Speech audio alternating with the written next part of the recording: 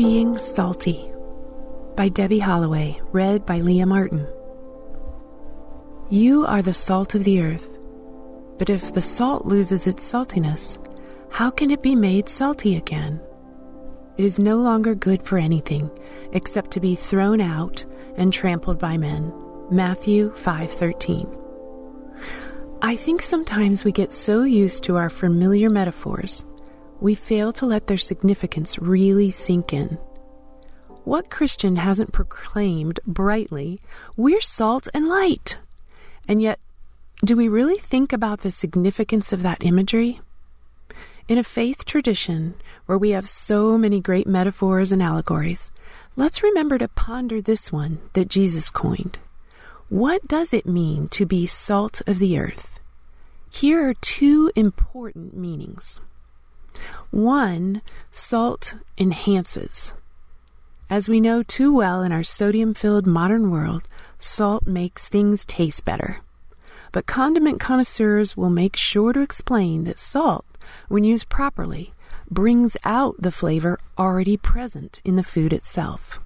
Unlike pepper, which was used in ancient times to mask distasteful rotting and souring in foods such as meat, salt only enhances what's there. As Christians, we aren't here to blot out the colors and flavors around us.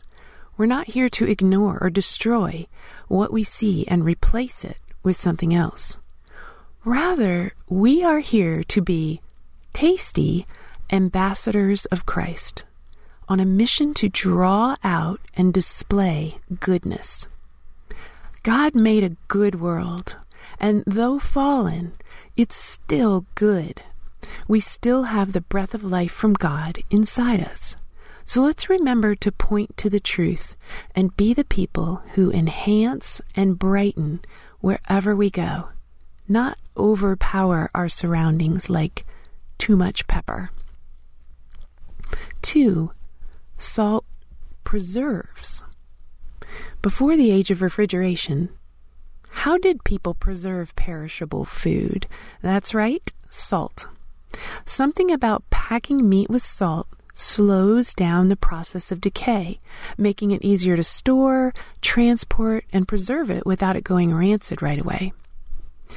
Likewise, let us, as the salt of the earth, remember to preserve what is good.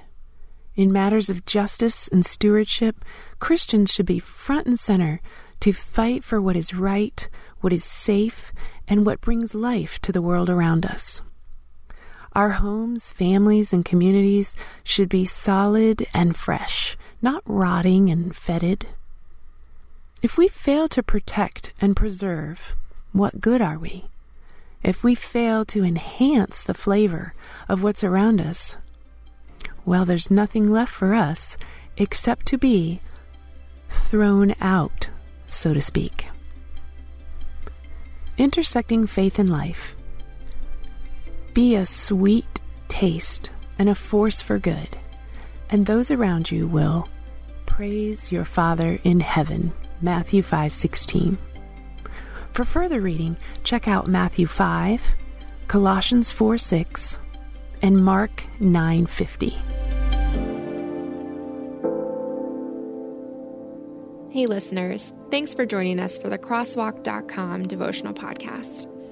To get all of our episodes straight to your phone during the week, subscribe to this podcast on iTunes or wherever you listen to podcasts. To find more devotional content like this, head over to Crosswalk.com. I'm Billy Yancey, entrepreneur, fitness cowboy, father, retired Navy cornerback, and now podcast host. Listen to my new show, Billy and the Goat, on Life Audio. Happy listening.